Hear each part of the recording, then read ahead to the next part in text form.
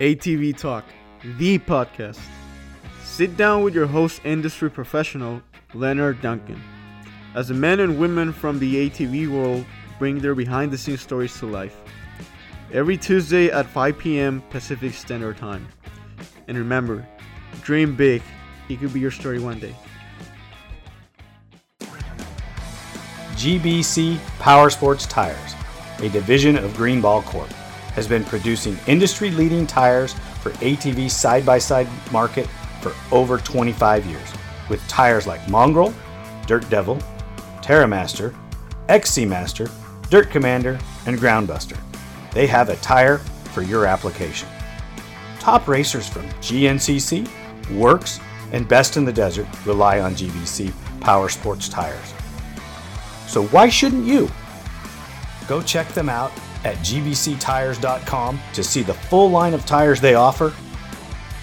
Thank you very much.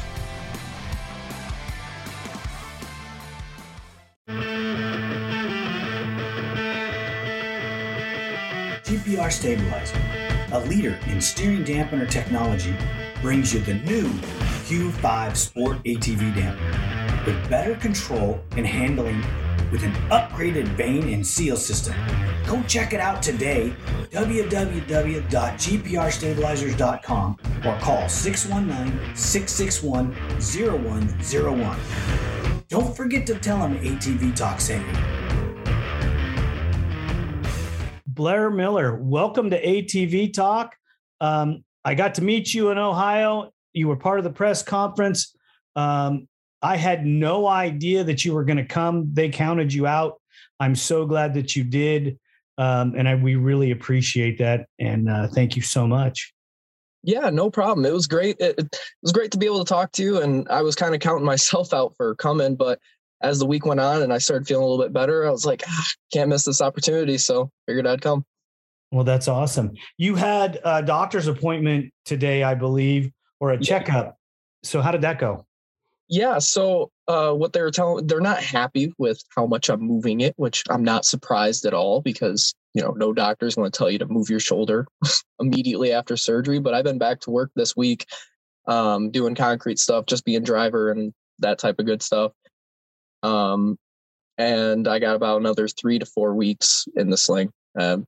After that, I want to start PT. He's trying to get me to start PT before.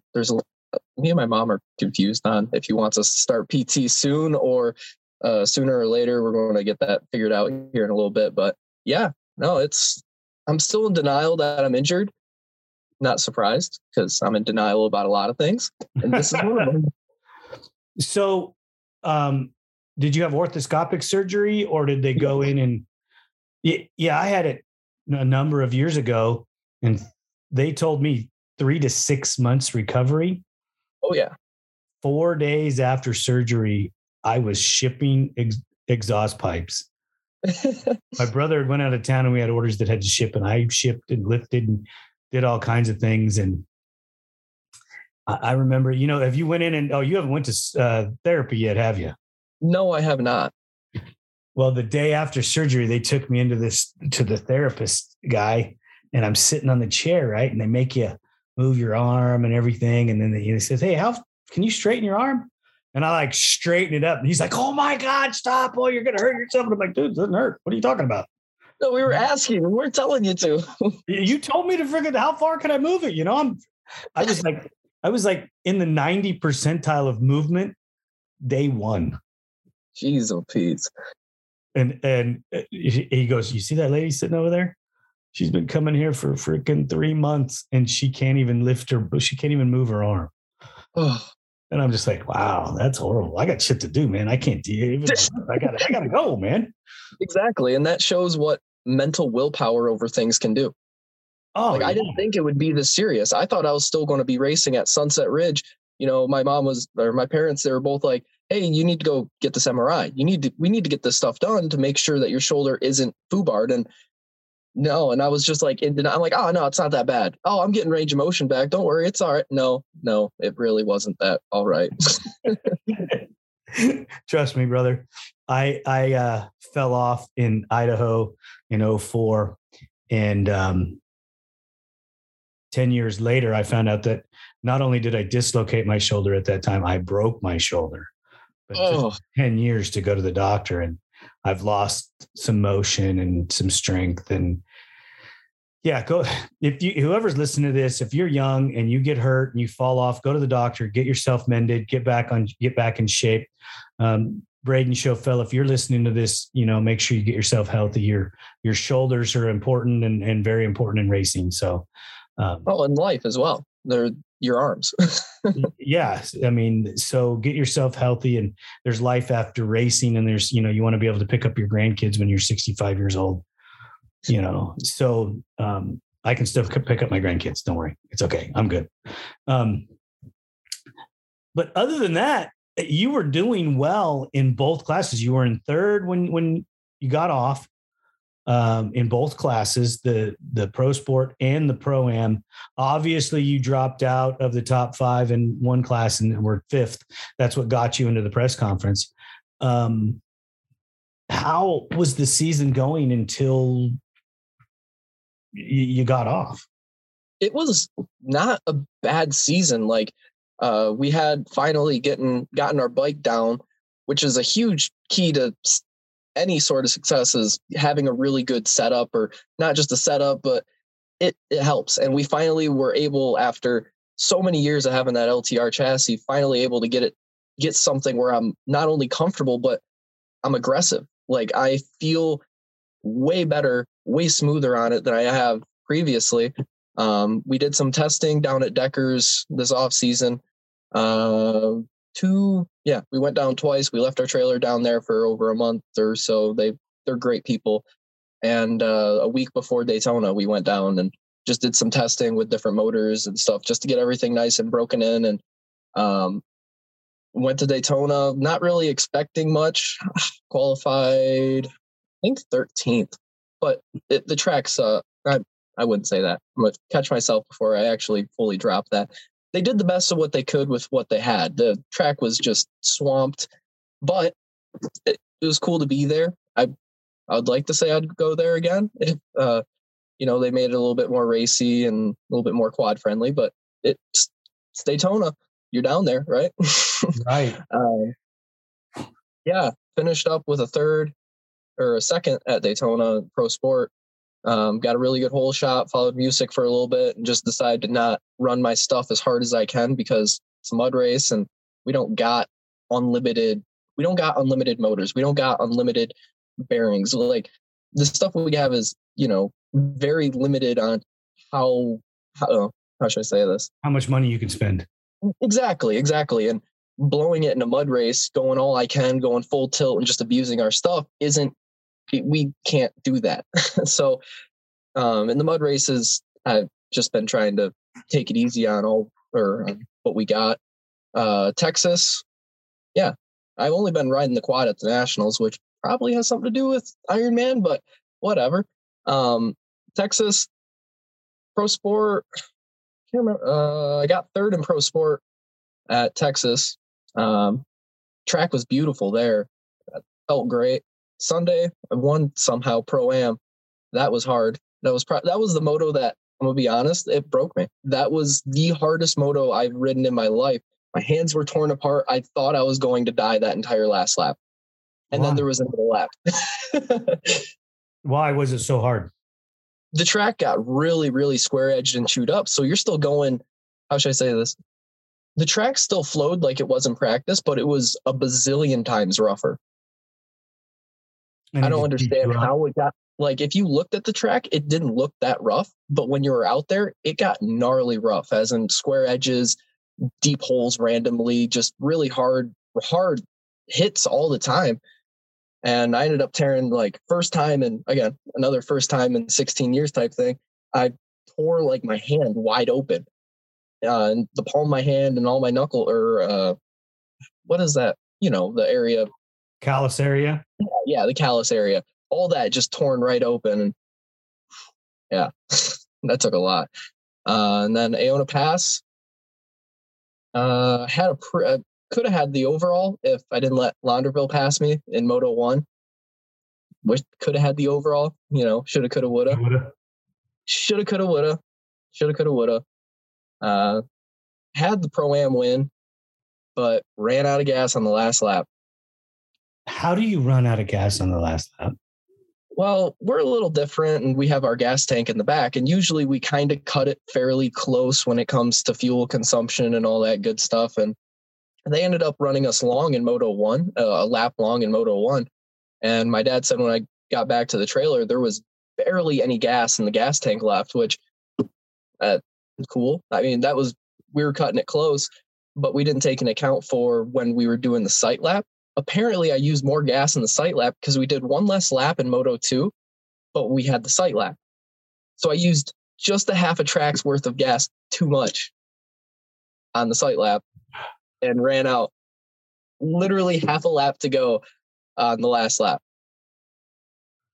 That's heartbreaking, but you learn. But it is what it is. Went back to the drawing table. That was the first time ever when we had these YZ motors with the gas tank in the back that we had a run out issue. Never run one completely dry to the point, like in a race situation ever till, this year. Maybe you're riding harder. Maybe. That's what we took it as, just abusing the quad a little bit more, on the throttle a little bit more, maybe. And then the next weekend after that, what was the race after Iona? Was it High Point? I think so. I think it might have been High Point. Yeah. Pulled all the hole shots in High Point. And then Moto 2 had a little, scorpion incident in the second corner, which kind of got rid of the hopes for Pro Sport win. But, it is what it is. It's racing. Whatever. And I got it in Pro-Am. And yeah, no, it's been a season of, moments of like, okay, we're doing this. And then a heartbreaker. All right, we're doing this. Heartbreaker. How did you get into ATVs? So my dad and mom were into it way, way back in the day, like early, about mid 2000s, like 2006, 2007. And they thought it'd be a great thing to get me into. They were going to get me into the dirt bikes, but they got into contact with Bill Hicks, who's a DRR little dealership guy. And he got us a little single front A-arm DRR 50 way back in the day. And that's what I started riding on. My dad in 2009 got a brand new YFZ. My mom had a carb YFZ for a while. She did pretty good on that. And that's had a Moto 4 Badger way back in the day. Would ride that in the trails around here. And yeah, it's been a long road. Jeez, oh Pete's. Brother, there's no way back in the day for you. Oh, but it's way back in the day for me, relative to my lifetime. You're too young for way back in the day. Oh, whatever. Back in it was a different time. They didn't have quads when I started. Okay, so that's way back in the day. What are you? You're 19 years old. Yeah. Yeah, you're still a baby. It's. So you guys did a little bit of local series racing on the little quads. Did you go to the nationals or come to the nationals when you were racing the little stuff?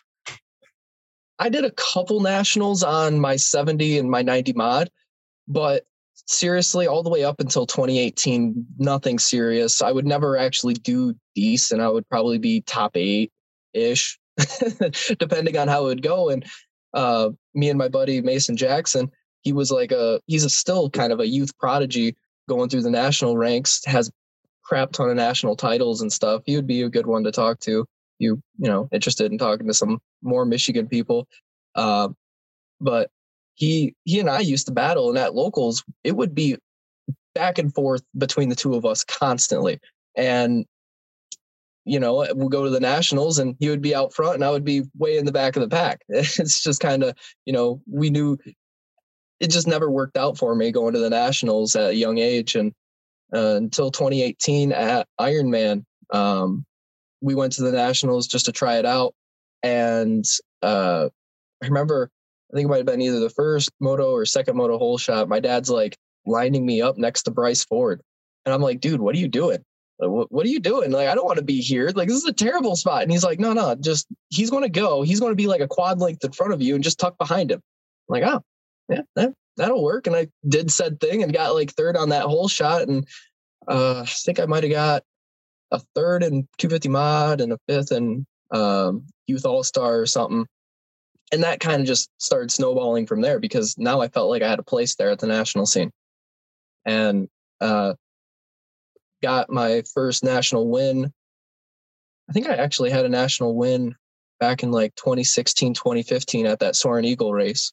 And there was nobody there. There was only one in the class, but you didn't have to tell us that. Well, I mean, figured I'd throw that in. Soaring Eagle was a cool place. Wish they would do something again like that.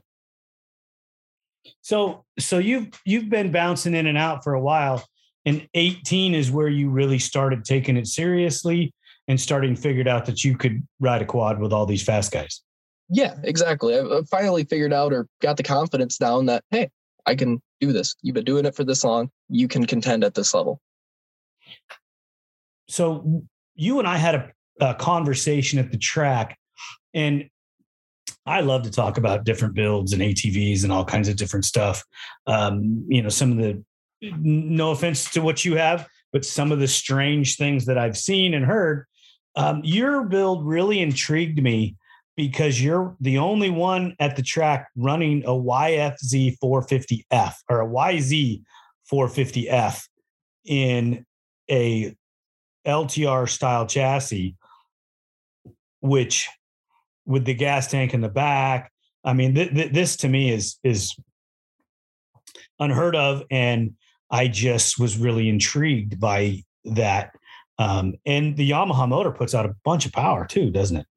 Oh yeah, no, they're a really solid motor for what they are. They have they're a heavier motor in general over the CRF and literally any other bike motor. That's why the Yamaha is just a tad bit heavier when it comes to the dirt bike shootouts and stuff, is because the motor itself has more material in it.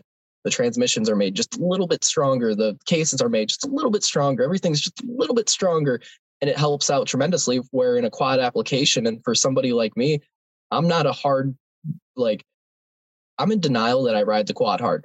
I don't think I ride the quad hard. The motor doesn't seem like it's struggling. Nothing seems like it's working too hard, but the package has worked for us great for it's like 6 years. Who came up with the concept to use that engine? So we originally had a 5-valve carb 250 motor in that. I think it might have been a 2009 250 motor in it. When we bought the quad, and it was just a Walsh front end, LTR, everything else with a Yamaha motor in it, but the mounts were all jigged sideways, and it was kind of a backyard build. So we went through and did it better. And as I started getting faster and faster on the 250, I was just abusing that thing to the point where I couldn't go any faster. That was it. Like, I maxed out that poor 5-valve head. And we got talking with a local guy through, I think it might have been through Lance Rayner, who's also one of our really good local motor builders. Eddie Morris, he had Scott Champion's Supercross motor because he used to race this way back when, the Supercross, the AMA Supercross stuff. And we somehow, through these line of people, got that 250 motor, that Vortex, that ECU, all that stuff. And within the span of 2 weeks, we put the backwards head motor in the quad chassis. Had one of our local guys, Luke Adams from Pioneer Welding Designs. He made us up a gas tank so we could go racing literally the next day at Twisted after we got everything squared away. And from there, it's been night and day difference. It's always been kind of like our little weird trick. Like, what do you got in that? It's not normal. What you doing? And we've made some revisions on chassis development this past off season, but no, the package works great for us. I love it. I wouldn't change it. I've ridden YFZs in the past, and I like the way YFZs feel, but nothing could beat the way that I feel at home, at least on this new chassis of mine. It's great. Well, let me ask you this, Blair, because you're in the Pro-Am and the Pro Sport, your next level is the Pro class. Production. Yeah. Okay. What do you feel about the stock R chassis? I don't mind it. I don't mind it. I think it's a great chassis. I think it's a great platform. It's just we don't have as much R&D behind the YFZ as we do our weird YZ, all that weirdness that we got going on over here. It's just the YFZ. It seems like it would be it's a bigger guy chassis. It's not, 140 pound me. I don't know. I haven't raced a fully race built YFZ to actually feel how they would feel race to race setup, I guess. Pros, cons compared to what I currently got. But I'm not opposed to it. But for the time being now, I really want to stick with what we got. Do you think it's going to be counterproductive for you that first year to roll into the pro class and be riding a production machine and not be on your hybrid? I don't think so. I genuinely don't think so, because I've ridden YFZs. So the very first time I've ridden a YFZ was Kirk Karam's YFZ 450R at Big Air. And the first lap, I was hitting all the jumps that nobody else was hitting, but I was only hitting on my quad. I was hitting it on this YFZ, and it felt pretty good. I didn't mind it one bit. Now, it would take me probably a year to actually get back to where I would be on the hybrid, but I don't know. I don't think it would be that bad of a jump, but it's just not something that we're interested in doing at the moment. So that brings me back to the pro stock class. Do you think that would have been a huge benefit for you to have a stock machine to ride for a season or two in that class to groom you into going to the pro class? Yeah, no, it sucks that they got rid of that class, but I kind of understand for time reasons, but still it sucks because that class was always a fun class to watch. I kind of wanted to ride in it, knowing where I would be probably the top 8, but just to have my hat in the mix, at that point, it's spec racing. The stock classes were spec racing. It's rider versus rider type stuff, and I'd have loved to have been a part of that. Yeah, they say that Max Lindquist's roll into the pro class was made easier because of that. Oh, yeah. No, and he was riding the YFZ back before he was 16, just doing some private training and stuff. I think he might have been training with Wienen back before he was 16, something like that. I'm not sure exactly. Don't quote me on that. But yeah, getting R&D down on the Yamaha. And he looked way fast on that still. Back then, he looked way fast on that. Did he win the Pro-Am class on the stock chassis Yamaha his last year in that class before he went pro? I think so. Yeah. Yeah. Because it was him and Decker going at it. I thought he won every race. Yeah. Something like that. I mean, that's when Zach also had his hybrid. That bike was a fast bike. God, those bikes were fast. I was really impressed. When I walked through the pits, not to take your time away from you, but when I walked through the pits and I talked to everybody, I got to see Chad, I got to see Mark Baldwin, I got to see the Ford brothers, and I spent some time with Rastrelli. I finally chased Brandon down at some point. He was hiding from me. I don't know why. I got to talk to Nick, and there's a couple of the pros that I didn't get to talk to, and I feel bad about it. But I just ran out of time. One of the things that impressed me is the speeds that the middle pack are going. Oh, yeah. No, it's definitely been stepped up these past couple of years in the pro class, I've noticed. Like, it's not such, like back in 18, 19, back when I first came, T. Brown was still in it. And it was always Joel and Chad, 20 seconds out. Then there would be Thomas, massive gap, then the rest. Or Thomas and Jeffrey. And then, and that pack has gotten tighter to Chad and Joel now, which can only mean good things in the future, right? Good racing in the future, in theory. Well, I know that Nick, the brief conversation I had, he was a little frustrated with some of his finishes. And then I got to watch the race, and I'm looking at the speeds that the 3 to 5 riders that he's spending in that group with, that could rotate easily where he's in 3rd or he's in 7th. You are, it's where you come out mostly on the start, to where you are in the pack. If you get lucky and pass somebody, or they make a mistake, or you just are doing better that day, your finish will get better. But man, that mid pack, those guys are on the gas. Well, it's like the pro class is the best of the best. It's boiled down. All the years of everybody, all the champions have boiled down to the pros. So you're going to have everybody that has a crap ton of experience in there battling over the same inch. And it's ridiculous what those guys even are capable. Like, I'm impressed. And I could probably jump in the class and, probably throw my hat in the mix for a little bit, but those guys are just on a totally another level.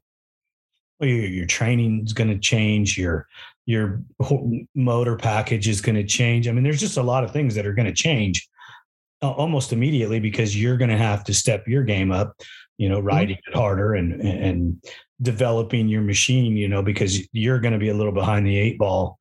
I really don't think you'll be that far behind, because there's so many of those machines out there, and there's so many of the guys that are building them and everybody, basically, there's not too many secrets that, aren't just going to happen. They're not just going to come out with them. Yeah, everybody has the same quad. Yeah. Okay. If somebody's really doing something that crazy, they're going to dominate, and Joel is dominating, but it's more because Joel is just a notch above right now. Yeah, Joel is another level. Both Joel and Chad are still on another level. It's ridiculous. I saw Joel down there at Decker's a little bit, talked to him for quite a little bit, and he's a great dude. What kind of training program do you have? It's mostly riding, and because I work concrete for Ron Jackson, Mason Jackson's dad, that's basically my training. I work and do that stuff, but right now it's kind of put on pause, so driver and that good stuff. But that's mostly the training. I plan on once this gets healed up and doing PT, doing more moving, actually can start, focusing a little bit more and spending a little bit more time on working on the areas, going back in film, looking at like, why did I stutter step there? Why did my body shift just that little bit differently? In a sense, I like being my biggest critic. I'm my own biggest critic, I guess. And I look at these areas that I'm, lacking strength in and try to work on that. So some gym work, things like that, and maybe riding a little more or a little more aggressively. Yeah. I have a dirt bike. I ride the dirt bike around here locally way more than I do the quad, mostly just because we only have the one quad. We only have that one quad.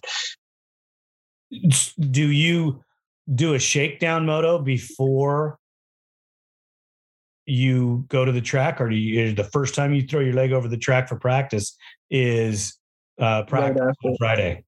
Yep. That's about it, really. We don't do anything. We don't totally rebuild the quad in between rounds. I mean, I tried to do the best I could, like plastics off, clean everything, make sure everything's, nice and tight, and check everything over for cracks, drop the oil, do this, that, the other thing. But mostly our stuff doesn't really change from round to round. It's the same stuff. And, we're not going from hard packed New York track to a deep sand Michigan track. So we don't have to change the setup very much. Are you going to, in the downtime with the arm, are you going to get the other quad going? Maybe, maybe not. We're focusing right now on catching up on life things, catching up around the house, doing this type, a little bit of this, a little bit of that.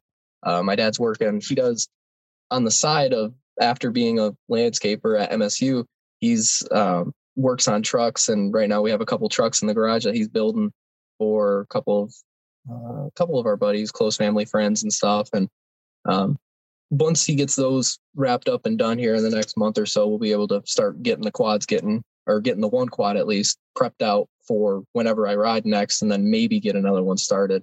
But we had 2 last year. And it's hard getting 2 quads the same.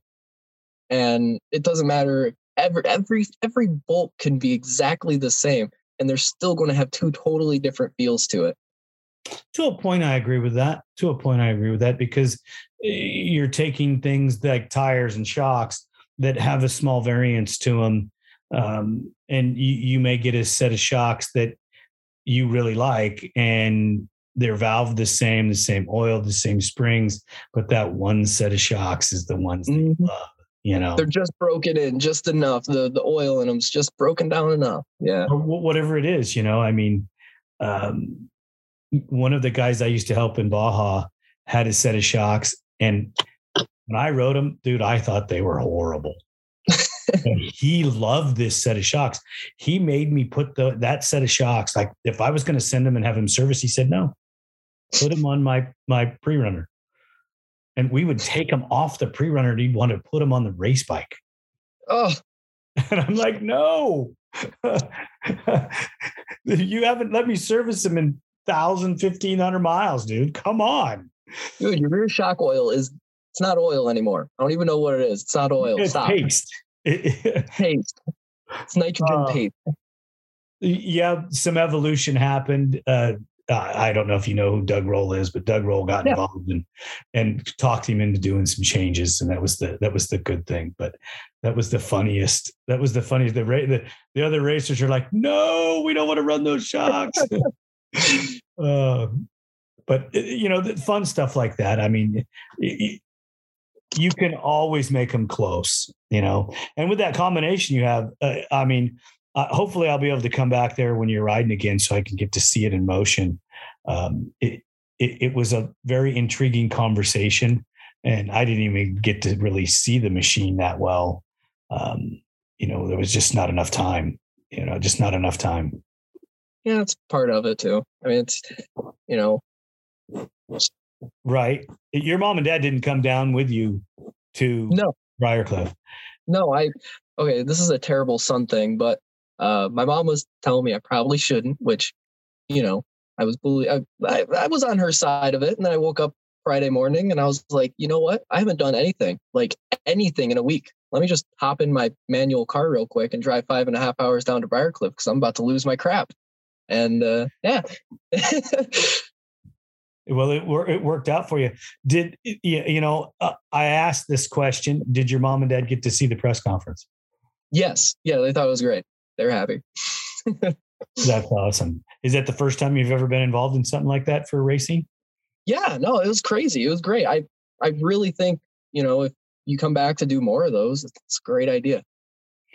I would like to. I mean, I'm in the same boat you are when it comes to getting to and from. So I have to work those details out to get there. I've said it a million times. Jeremy Osborne really reached in deep and helped us pull it off by getting this, the golf course, going to the golf course to set it up, to make sure we had the internet connection to the quiet room that we had.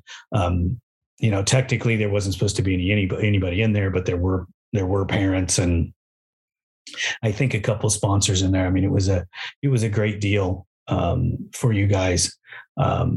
I have you talked to any of the other riders about it, or was there any conversations that were had with anybody?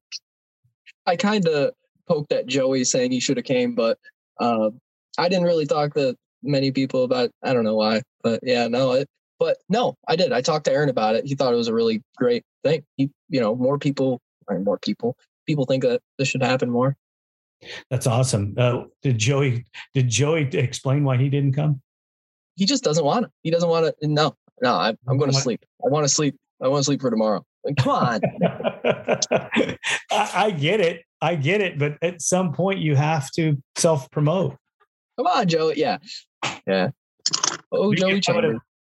Maybe if I would have got a chance to have a conversation with him, then we would have. Maybe I could have changed his mind. I don't know. A lot of people know he's pretty stubborn, but I think you would have probably been able to convince him. Well, I mean, I really, really enjoyed the group that came and the people that I get to talk to. Going back to the Nationals, it didn't feel any different than when I was there, in 06, 07, in other years before that. So a lot of the faces had changed, but there were still some of the families that I didn't get to talk to most of them, but they were still there. Yeah. We've talked a little bit about your future. We've talked a little bit about where you began. We've talked a little bit about your injury. Your favorite place to race? Favorite place to race. Gosh. It should be an easy question, but I don't know. Most of the national tracks, thinking, favorite place to race. It's an easy question. It's a really easy question, but gosh, Redbud's all right. Loretta's is pretty all right. Any of those deep Sunset's really good. Like any of the sandier type tracks, I love. I couldn't make it to that. just that you like riding in that dirt consistency. Oh yeah, no, I like it when it's a little bit more mobile-y, even though I'm a shorter statured guy. I don't know. That's kind of where if you hit the ground in the sand, it's a lot softer of a landing than the hardpack tracks. You kind of like, the sand slows you softly, and as you hit the berm, and hardpack it's concrete. You hit the ground. That's it. You didn't get the memo. Say that again? You didn't get the memo. No. I must have missed the email or missed the letter in the mail saying don't hit the hard packed ground. It says hurts. Shiny side up at all times. Yes. Hold on. That's a good one.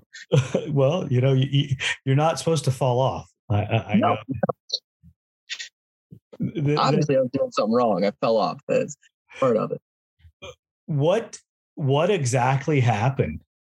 So I was behind. I was in fourth and came under the bridge, and it was second lap, but I was up Dane's butt the entire moto. So my quad was like just absolutely destroyed with mud, like easily 80 pounds, 80, ridiculous amount. And my helmet was extremely heavy, but I overshot the double after the bridge. Go under the bridge, you got that double. I overshot that just by like seriously 5 feet, but it from where I thought I landed to where I actually landed was just that half a second where I wasn't prepared to hit that roller. And I was trying to prop my helmet up with my shoulder. And what I've been doing over that roller is kind of lifting the front end up, splatting into it, and being able to like jump over that roller. But it was a mud moto. Everyone's been rolling the hole in that roller. And I don't know. I wasn't prepared. I actually didn't have my hand gripped all the way, I'm assuming, because when I hit that, the quad just stopped. Like it hit the mud and that's what made me lose my grip. And then from there, it just nose dropped. And, at that point I was just a passenger and accepted it completely. Like, oh, wow, I just really foobarred myself on this one. Ouch. Yeah. Part of the fun, but if I wasn't trying. Did you think you had a chance to pass? I don't know. I wanted to be there though, just in case the opportunity was presented to me, but I wasn't going to do anything stupid to try to make it happen. I wasn't going to end my own race trying to make it happen. But, it's the areas where you don't think are going to bite you. And that was one of those areas where I wasn't expecting to hit the ground right there, but oh, wow, you hit the ground right there. Why? Oh, because you had a brain fart. The extra weight from the mud distracted you most likely? I don't know. I just think it was a mistiming thing. I mistimed going into that roller and just lost my marbles. That's the description about the helmet being so heavy. You're the second or third person that's told me that this year. And I'm just like, damn, I don't ever remember racing a race where my helmet was that heavy with that packed with mud. This year's been a gnarly year when it comes to that. It's been terrible when it comes to the mud and stuff, but the track promoters and stuff, they've been doing the best that they can to get the mud off. So there's not really anything you can do besides, all right, send it. Make sure that you keep getting me some information. As I tell everybody else, if you have something that you need to get out there, a post, or you need help with something, please reach out. We're always able to get it out on our social media, and the industry is large but small all at the same time. There's people that know people that know people that know people, and you turn around and there's a guy calling you on the phone going, "Hey, I didn't know that you needed that part. Here you go." Yeah. Or, "Yeah, we're going too, dude, and we're only 5 miles from you. Come on, jump in and let's go." So make sure that you do reach out. If you have anything at all, don't hesitate. We'll keep in contact. It's just something that I like to make sure that I want the industry to grow. And I can't make the manufacturers make machines, but what I can do is do my best to promote everybody that I can, that I come in contact with. A week ago, I didn't know you, and we've had some really good conversations. And, I think the sport needs representation like you out there talking and being friendly and having a good attitude. I don't know that young man that was talking with us. I never caught his name. So Corey Osborne, he came over, talked to us for a little bit, and I can't remember. There were 2 people that walked over, or was it just Corey? It was just Corey, I believe. Yeah. And unfortunately, so if Corey, if you listen to this, I'm sorry I didn't catch your name. I didn't even introduce myself. It was a good conversation. It really was. I got a perspective of what no offense, the younger side has a take on the racetracks and the racing and the machines that you guys are riding. And that was really cool.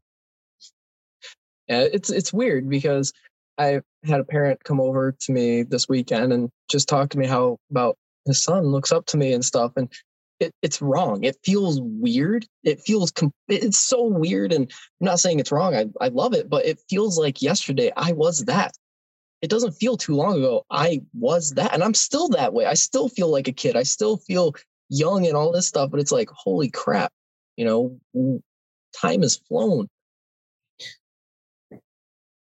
Okay, so when I'm standing there talking to Chad Wienen and Joel Hetrick and Rastrelli, it's still fanboy moments. Okay, I'm still a huge fan, even though that.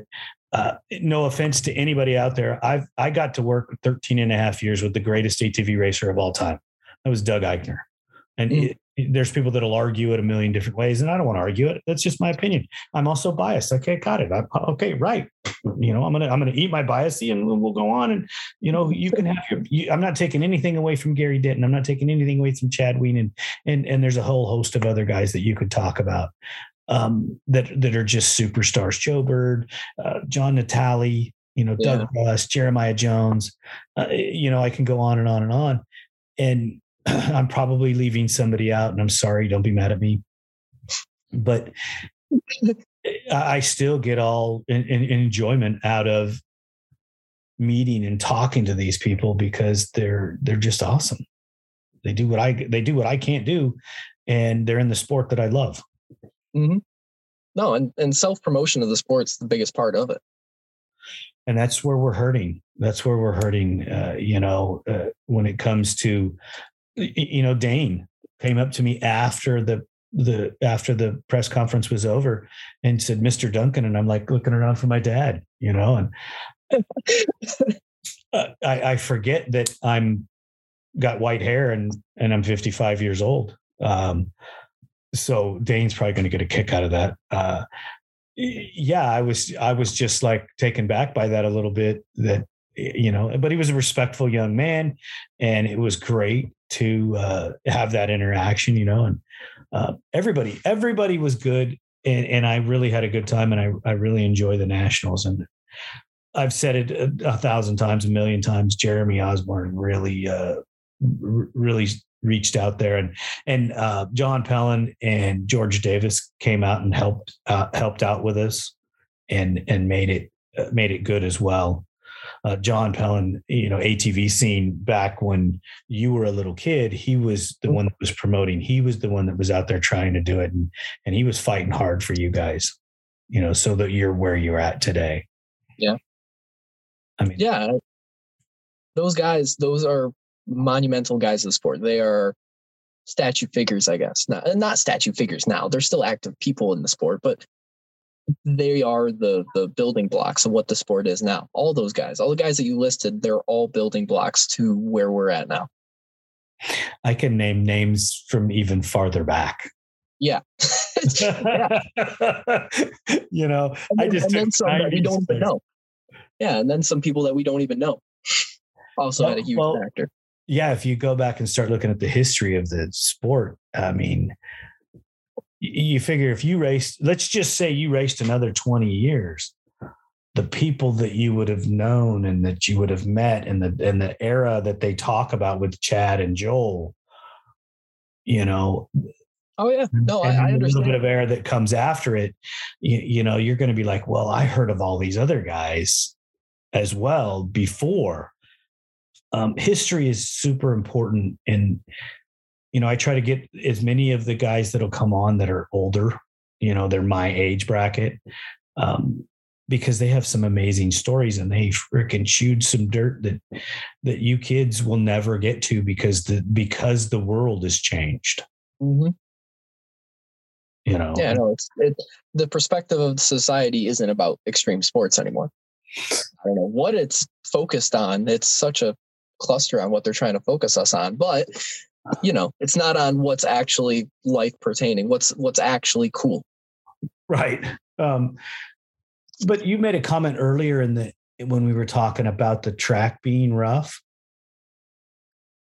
I came into the sport when they didn't groom the motocross tracks.